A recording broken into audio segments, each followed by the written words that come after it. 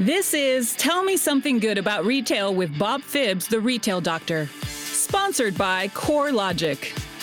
What's good about retail is that we have an opportunity to be curating cultural spaces that become national destinations for adventure and exposure and community. And that is now the new call for retail leaders. Welcome to Tell Me Something Good About Retail with your host, Bob Phibbs, the champion for a more human connection in retail for over 30 years as the Retail Doctor. Bob is the authority on brick-and-mortar retail across the world, who works with some of the biggest luxury brands to independent retailers of all sizes. Hey, it's Bob Phibbs, the Retail Doc. Today, my guest is CEO and founder of Grant Blvd and Black Ivy thrift, Kimberly McGlonn. She's an experienced creative strategist, brand manager, and curator of radically inclusive teams. Her work has been funded by Beyonce and featured by Fast Company, WWD, Inc. magazine, and Shondaland. And she was Black Business Enterprise's Business Disruptor of the Year for 2022. Welcome, Kimberly. Hello, it's so good to be here. Thank you for having me. Oh my goodness, I am so thrilled to be here with you. And you're an educator and I'm an educator. Maybe we'll talk about that as well. But one of the stats that you said in a recent interview was the city of Philadelphia, where you're based, is 43% Black and only 3% are Black owned. And most of those are solopreneurs. Can you tell me about your background and how it led you to start Grant Blvd? Yeah, no, I was a classroom teacher for 20 years. So I went to grad school. I got my PhD in curriculum and design, and then went into the classroom and was teaching these really incredible courses in English, looking at the, traditional English canon, American canon and literature, and figuring out how to help students see the voices of characters that are oftentimes not at the center. And then that led me in 2016, taking a sabbatical and traveling by myself to East Africa. And while I was there, I was spending some time with nonprofits supporting women who were HIV positive and groups that were supporting orphans from elephant populations that were experiencing just encroachment from, human population growth. And I saw this film that maybe some of your listeners have seen, 13th on Netflix by Ava DuVernay. And that kind of shifted my thinking about our economy and shifted our thinking about our democracy and about how I wanted to show up for people who oftentimes need, we think of them as second chances, but I think of them sometimes as first chances, people who are criminal systems impacted, whose lives have been impacted by the criminal system. And so I thought maybe building a business and creating jobs could be the way. And 5 years later, we are still at it.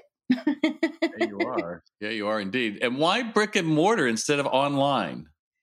I think for me, it's about destination and community, and it's about the preservation of a physical experience is a major part of what I think improves the landscape of a city and the quality of life for folks in cities. And so for me, the brick and mortar is still a space that I think has a lot of potential, and it requires a lot of work. There's so much more pressure in terms of curating activations and giving people new reasons to come into the space. But I still think that the brick and mortar has an incredible cultural value add to the landscapes of our lives. And so I'm still rooting for their survival. Yeah, absolutely. Absolutely. Ashley Stewart was a great brand revival that realized how central they were to their communities, that whole idea of people gathering around fashion. And you and I share a similar background, I believe. You grew up with your parents that were pretty socially active as well. Isn't that correct? They were for at least the first half of my childhood. My mother volunteered on weekends in a women's correctional facility. And so that was work that, we knew she was doing, that she was going off to Cheetah to just be a source of emotional support for women who were incarcerated. And my father was a boxer in his earlier life. And as an adult and a parent, he discovered a love for gardening. And so he privately was a food activist before that language was a part of what we talk about. And then he opened a restaurant in hopes of giving, poor folks access to fresher food on Milwaukee's North Side. So, in that way, he was thinking a lot about how to show up. And that was certainly a part of what I saw in their lives as a little girl. No, I totally get that. My dad was head of the Toledo Council of Churches in Toledo in the 60s. And, well, actually in Trenton as well. And he marched with King and did an awful lot of things. In fact, he was at the March on Washington in 63. And he talked Wow. about being at the front. And King's talking. And he goes, you didn't realize that sound coming behind you sounded like a wave. It was the applause. The emotion was so strong. And those social warriors in the 60s, I think, really set us on a different path that many of us have looked at. Those conversations we need to have, that maybe things that we were taught didn't quite align with reality, right? And I think that's certainly what we're discovering today. Yeah, and I think it's a tight place for a lot of people where the narratives of where we live and what we think we're in love with are not held true for everyone. And that means that all of us have, to some extent, I think, differing relationships with America, just based on that history, but also based on how much those systems and traditions are still being preserved today. And so I understand why there's some tension there for lots of reasons. You know, we don't all have the same invitation to be educated as to what is the notion of truth. So there's a spectrum there, and our experiences in this country in terms of our access to quality living is not equal. And so I think that is another thing that creates cultural barriers in our ability to see that our experiences of what it means to be American are very different. Well, and as a white guy in his 60s, it's a learning experience for me as well, because my whole life you thought there was one way the world worked because that's what I saw on TV. Yeah, that makes the sense. Vietnam War was this thing. It was like, Way no, over there. that's over there. That has nothing to do with. And then suddenly you realize, oh my God, there's a whole different world, and my truth isn't your truth. And how do we have those conversations? And that kind of leads me to one of the things you talk about. Because let's face it, you're a fashion retailer. That fashion as conversation starter.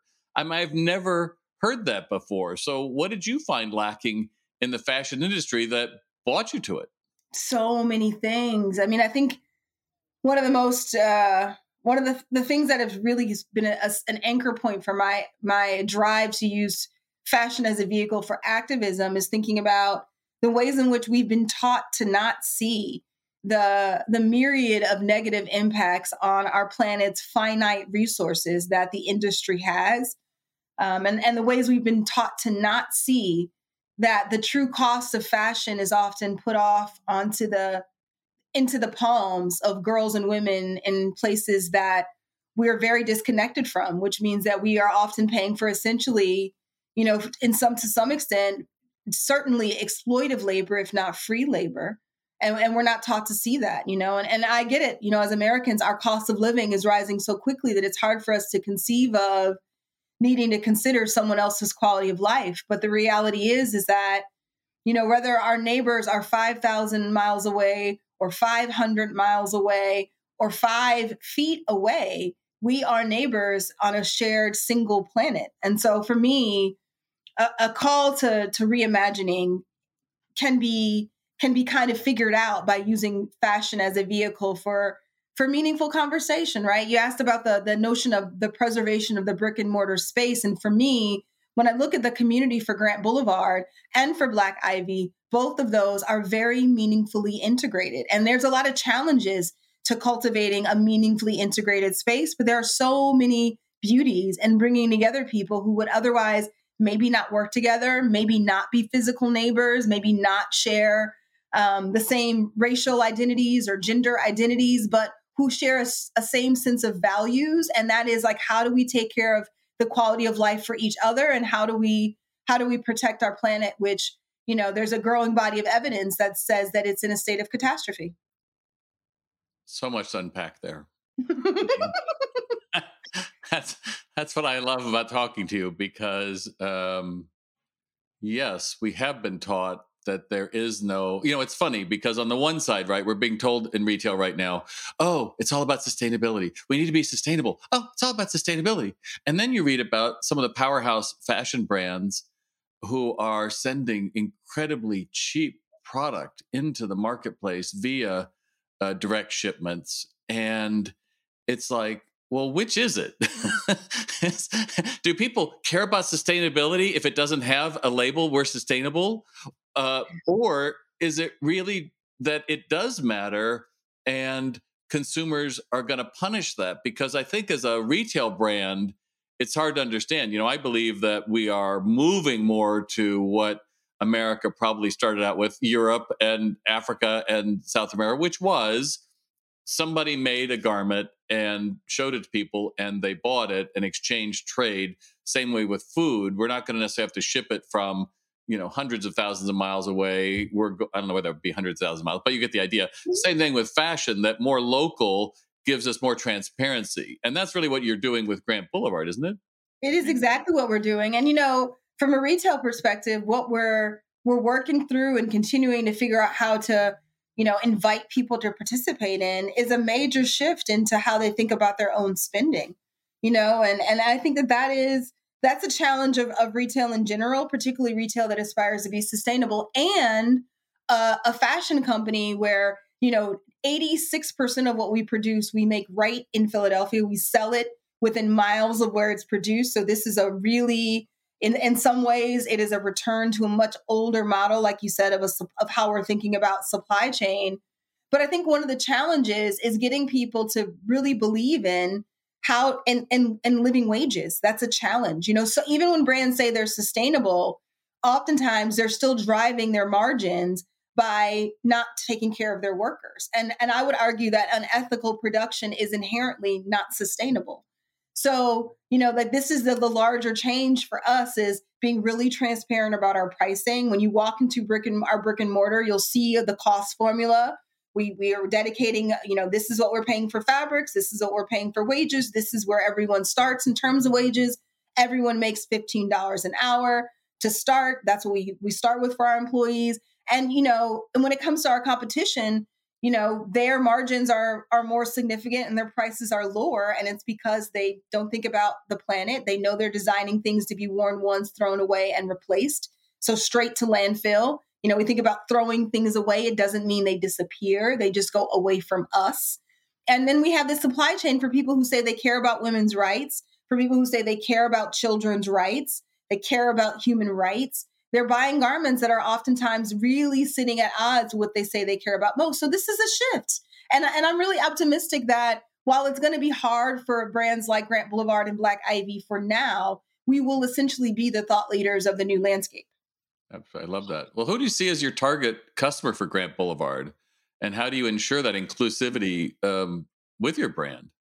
I see our target consumer is, there are people who love art museums and art. There are people who love culture. There are people who love music. There are people who love making a statement. And at the same time, they have very busy lives. They're shapeshifters. They're parents and their aunts and their uncles and their business leaders and they're working professionals, and they have full lives. They want clothes that are going to last a long time, that are going to move with them throughout the day, right? So we have one set of garments called the denim play. It's for people who really love 100% made in America denim. And even if they don't know the story of 100% made in America, they love a raw denim. They love contrast stitching. They love quality construction. And then we have another garment set that's called the day play, which is about garments that they're supposed to feel like pajamas on the body, but look like elevated monochromatic statements that are, in some ways, they have a wide range of versatility in terms of how you can wear them and who can wear them. But they're for people who are like, I'm running a company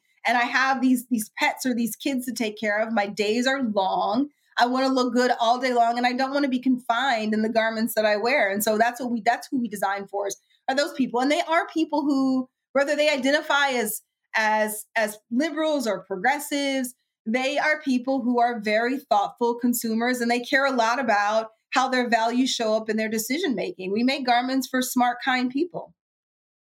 Wow, that's a great tagline. You should use that. I love that. So, we're recording this in the beginning of May, and right now Bud Light is going through a rather odd moment, I think, after showing for years how inclusive they were, and telling their marketing director, we need to look like we're more inclusive. They've now walked back their support of being inclusive. So what kind of conversations have you had around all of that?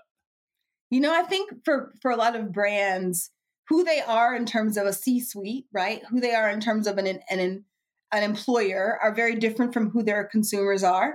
And I think that what Bud Light realizes is that maybe, who they are, who's buying their beer, or not necessarily who's inherently maybe marketing their beer, right? And who's making their beer may not be the people who are managing their strategic communications. And I think what they're realizing is that there's this growing tension about the collapse of civil rights and civil liberties that we don't recognize the ways in which we're participating in. And I think for a lot of people who are trying to figure out what their relationship with Bud Light or other producers are, is that they're realizing that there's two things. Consumers will vote with their dollars. That is a fact. We are capable of voting with our dollars, and we are in the middle of a cultural war, which is centering the preservation of, I think, of a hopefully, I don't know, a shifting tide about who gets to decide who they are and who gets to decide for them who they will be. And I don't know where that culture war is going to take us in terms of, the really fundamental values of democracy, which are rooted in freedom.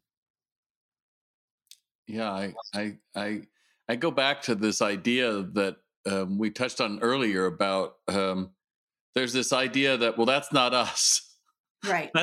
That's not our problem. I remember in the 60s, and they talked about how as a country, we tend to just flush something down the drain. Like, yeah, well, that's not us. That just get that. Except the drains are backing up, and only when you start looking at it and you go, wow, this has a lot of things going back to unpack. There's a lot of reasons things are happening, and we get so much information these days, Kimberly. It's easy to say it's too much, right? So I'm going to put you in this box over here, or I'm going to put you over here, and I don't have to deal with it. Whatever it is, right? It could be our own health. It could be what's going on in our community. Well, that's not really my problem. And at some point, don't you get overloaded with how much information and work there is to be done? How do you maintain your hope through that process? Because clearly you are leading in the Black community. Clearly, as a disruptor, you're having these conversations. How do you hold on to that hope? I think for me, I imagine that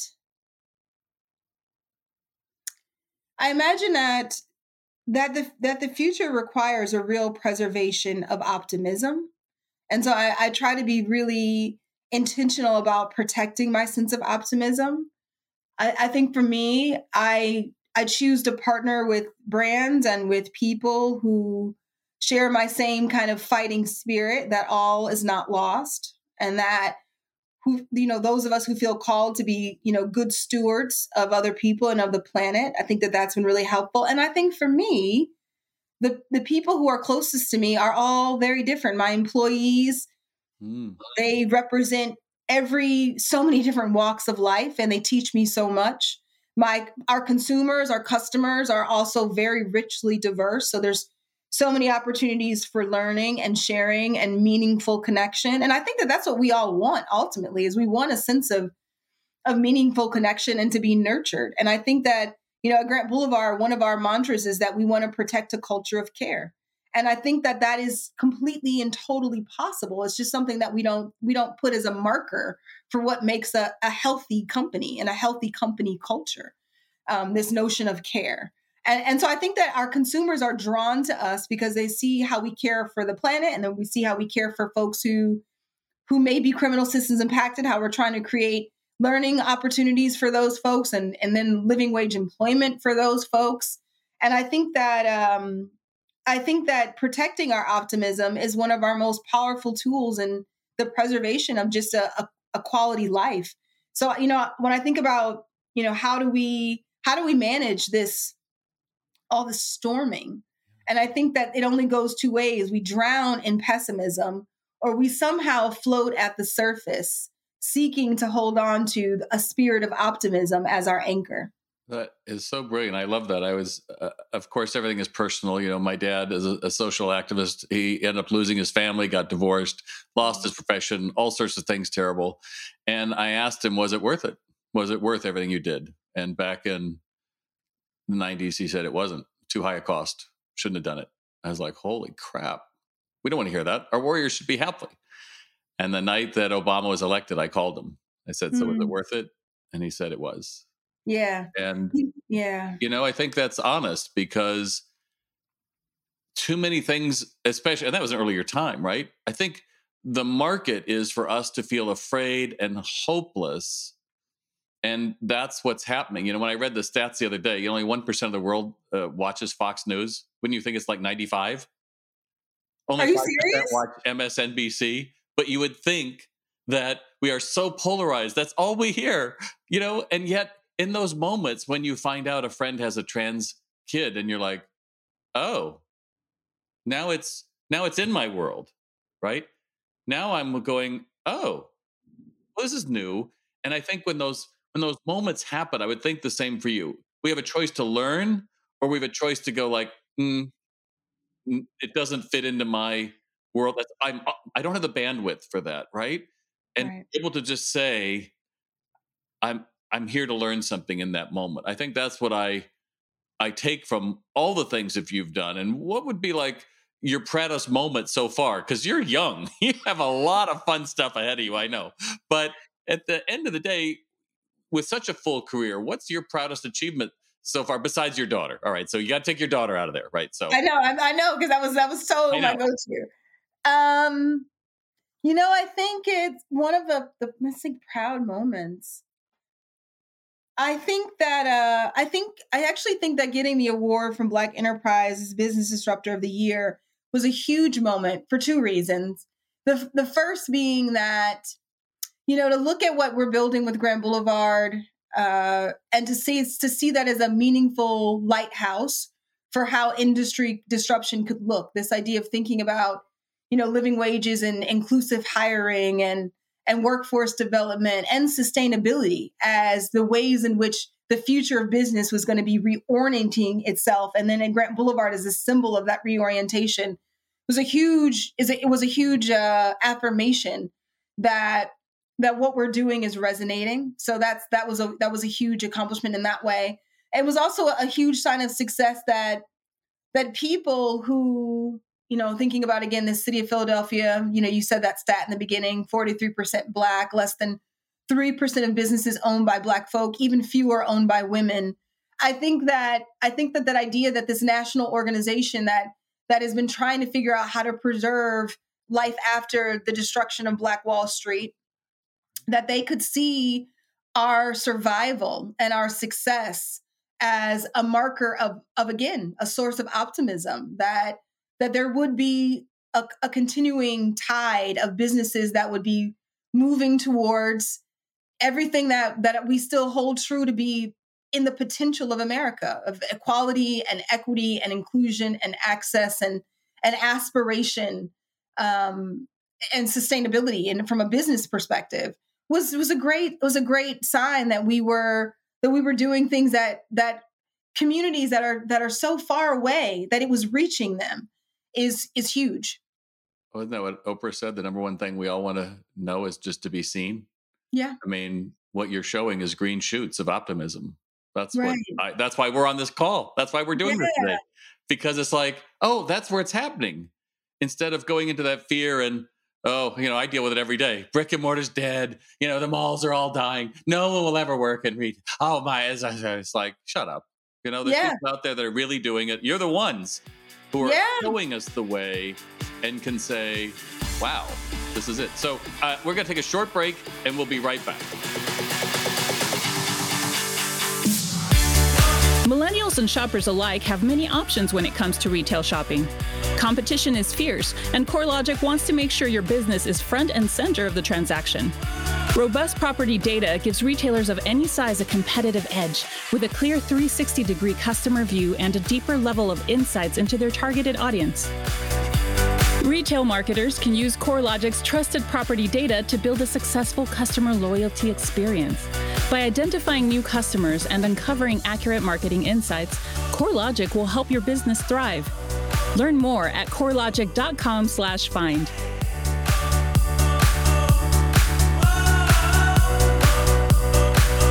All right, right, we're back with Kimberly McGlonn, CEO and founder of Grant Blvd and Black Ivy Thrift in West Philly. So I love your idea how to figure out to elevate and amplify thoughtful partnerships. So what kind of dope pieces did you create for the Philadelphia soccer team? Oh, the union. They were so much fun to work with. They were thinking about, as a lot of companies are, what are their sustainability liabilities, right? So how are they managing things like waste? And for them, they had an amazing season in 2022. For those of you who follow soccer, they made it to the championships. And, and as a part of that, they decorated these blocks away from Philadelphia City Hall with these beautiful banners. And they were thinking about, what are we going to do with this story of preserving that moment and commemorating it, but also demonstrating that as a professional soccer team, where we are thinking about our liabilities for the planet. And so they reached out and we worked out this really clever design concept where we would take those banners, deconstruct them, and then reimagine them into new pieces. And so my design team came up with some really fresh bucket hats for the team and some toiletry bags for them for game days as commemorative pieces, yes, but also as a way of like really kind of putting their flag in the sand that they wanted to figure out how to partner with a local maker and to just show their solidarity with a sustainable green future. So it was great. The team was great, beautiful organization. It was one of those really fun, special collaborations for sure. Well, I'm sure you're going to have more of those. That's for sure. So, a lot of people listen to this and everybody talks about side hustles now, right? I was speaking to a group the other day and this young man looked at my shoes and he's like, "Oh, Cole Haan." I like, "Yeah." He goes, "Oh, I could probably get $120." I'm like, "What are you talking about?" He goes, "Oh yeah, on my weekends I go and I shop for people and that's how I make my side hustle." I was like, "Wow, dude." He goes, "Oh yeah, I'm only in men's footwear right now, but eventually I'm going to go into apparel." I was like, I love that. Yeah. So what advice would you give aspiring entrepreneurs looking to start a sustainable and socially conscious business like you've done? What are some of the things that you've learned or some, I would just say more than just advice, but, inspiration? What would you tell them, to those who are listening? I would tell those of you who are listening to think about the places where you come from and where you care about, and to build a business that, yes, centers sustainability, but that also thinks about impact. There are people in the places where you grew up. There are people in the places where you live. There are causes that need your unique lens, your very personal time and attention.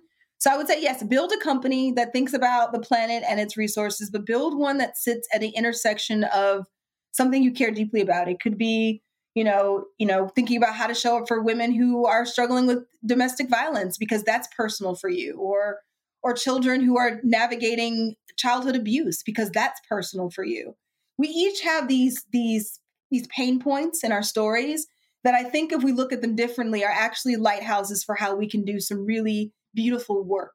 So wherever you're building, whatever that side hustle is, I want to encourage you. I want to invite you. I want to empower you to think about how can you give a % of your revenue to one of those causes? How can you amplify nonprofits where you live and work or play, and the work that they do in a way that helps to get them the resources that they need to show up where they want to show up in ways that you really believe in.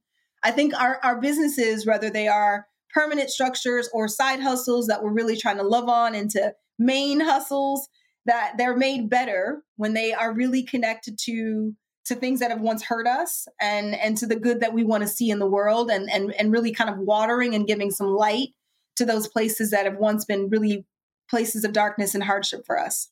I love that. I think that's great. And I think that's probably what informed your 19 years weren't you an English teacher? Wasn't that it? I was an English teacher for 20 years. It's funny. I remember when I was at high school and I went to Pasadena and I was going to help tutor people, and they've said, "Oh, young women and young kids," and I was like, "Oh, you mean like Dick and Jane book?" She goes, "Yeah, no one ever used that again. Why would you even say that?" It was like, I have no idea what's going on, and I think that's a challenge we have generationally. Yeah. That in my generation, George Washington, I cannot tell a lie, and then you realize like, oh dear God, there is so much of a history we never learned. And then you go forward and you say, but what's happening now that I'm not learning? Right. And that is about a commitment to discovery, like a life well lived is a life of I think about these two words of wondering and wandering. And I think that when we wonder, we ask these questions, why, how, who, where, when. And when we wander through the pursuit of that acquisition of new knowledge, we experience discomfort. That's a part of learning. Learning is moving into the zone of what is unfamiliar, right? Learning requires discomfort, but there's no growth without it. And there's no real well-lived life without growth. And so I think really what I hope people continue to think about is, how do I live a life that is fuller, that is richer, that is more colorful, recognizing that is the whole point of the adventure, is the pursuit of that. I'd love this conversation to continue for hours, but you've said who we shop with matters. Yes. Can you expand on that for us a little bit? Yes. Someone said to me once, the loudest vote in a room or voice in the room is $1, right? Like that's the one that really, ultimately the one that moves everything else is the dollar. And I think that, who we shop with in terms of what do they care about? How are they centering, the well-being of all of us? That is a huge shift in terms of how do we shore up the American economy? How do we reshore some of those jobs that were lost with globalization? How do we improve the quality of life for folks so that we can drive down crime by driving down poverty? There's a way to really solve so many of the social issues that we're all, observing or even feeling very personally. And so much of that is addressing poverty. So shopping with a brand, right, that's thinking about producing locally, going out of your way, right? This is where we're choosing timing over convenience to support local companies to wander into those brick and mortars. It's going to make a huge difference in the well-being of our schools, the well-being of the landscapes when we're walking down the street. And I think that so much of that goes back to that question of, who you shop with and what they care about, and knowing your makers. And that's an old kind of sentiment, but I think that the future is really dependent on our ability to recalibrate and to really make sure that we're spending a significant portion of our dollars and being mindful of how do we support small, how do we support local, how do we support sustainable brands. And by doing that, lifting up these other people who are just like us, looking for hope in a world that says be hopeless, right? Yeah, I think that's true. But I also think, for people who shop at Grant Blvd or come into Blk Ivy, which are both brick and mortars, this is a love story of Philadelphia, really adding to the wonderful fabric of this city of first. It's how do I wear something where I walk into a room, people know my values based on what I'm wearing. When you wear Patagonia or when you wear, Everlane, right, as two examples, people have a sense of what you care about. And for me, when people wear Grant Blvd, I want there to be that same point of conversational pride that I am very open and excited about supporting a woman-owned brand, a Black-owned brand, a brand that, does the things that are caring about the things that I care about the most too. I know. I started going, I'm wearing Ted Baker. It doesn't say anything about sustainability. It doesn't. It says something about maybe your affinity for London, for British style. I like floral prints. That's all I could tell you. That's it. Or that. We're going to work on that, Bob. I'm going to get you something. All right. Well, hey, you are amazing. And I love your website. One thing that when I was looking at it yesterday, and I said, these are confident people. That's the thing that I came off. These are confident, know who they are. They are taking that picture as an embodiment of who they are, not like, oh, let's just show the shirt. And I appreciate about their brand. So just because I have to let you go at some point, you have businesses to run and people to inspire. How can established retailers incorporate change into their business? Because you must have these conversations there in West Philly, who people say, yeah, but that's you. I could never, right? Or, what would be an example, particularly in the business model, right? Because you have, I think you have about a dozen people that work with you. So understanding that you're going to hire someone that might be incarcerated or trans or look different or be a different value, as you said, is scary. You have to let go of a lot. But what do you have to embrace to be able to become a disruptor of business, do you think? That's such a beautiful framing and a beautiful question, Bob. I think so much of it is really challenging hierarchies that suggest that one way of being is at the top. And when you move into this idea that everyone deserves dignity, because essentially in our humanness we are equal, it deflates this sense that my culture, my language, my diction, my tone, my way of dressing, my way of communicating through body language is at the center of existence. And that sense of ego-led hierarchy is what makes being actually an effective, and when I say effective, I mean like compelling leader, impossible.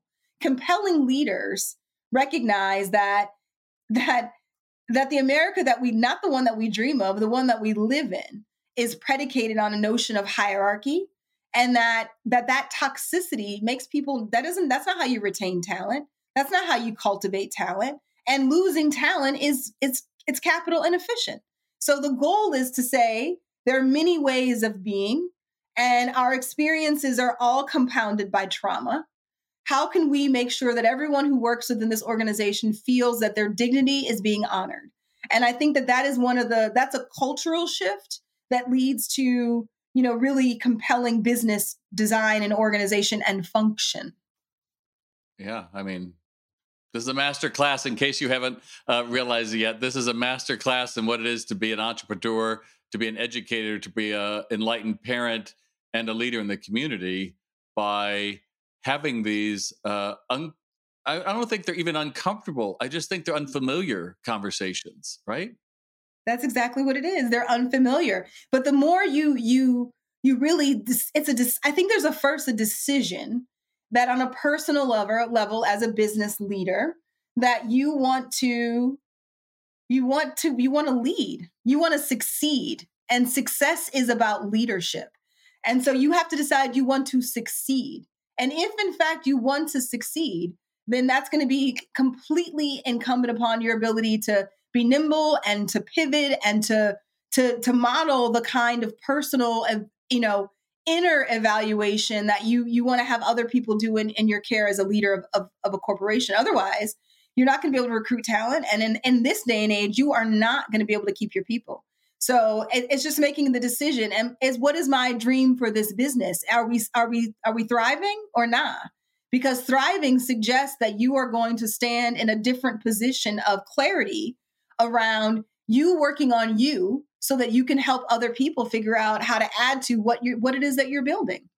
I love that. I think that's excellent. Well, the last question I ask all of my guests is, tell me something good about retail, Kimberly.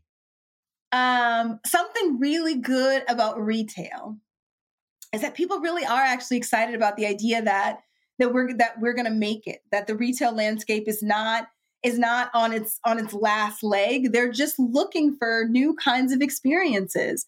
And that means that, that what's good about retail is that we have an opportunity to be curating cultural spaces that become, national destinations for adventure and exposure and community. And that is now the new call for retail leaders. And I think that for people who are excited about those things, the future is bright. Well, you've been generous with your time today, my friend, and I have so appreciated the leadership you're giving America and young people, and making us aware of fashion is the start of a conversation. Indeed, Thanks for joining me today, Kimberly. Thank you for having me, Bob. You've been listening to Tell Me Something Good About Retail with Bob Phibbs, the Retail Doctor. As a listener, you can receive free information and guides when you visit retaildoc.com and sign up for our exclusive weekly newsletter. Thanks for being with us. Remember to subscribe on iTunes, Spotify, or wherever you like to get your podcasts. To virtually bring Bob to all of your crew and associates, check out www.salesrx.com.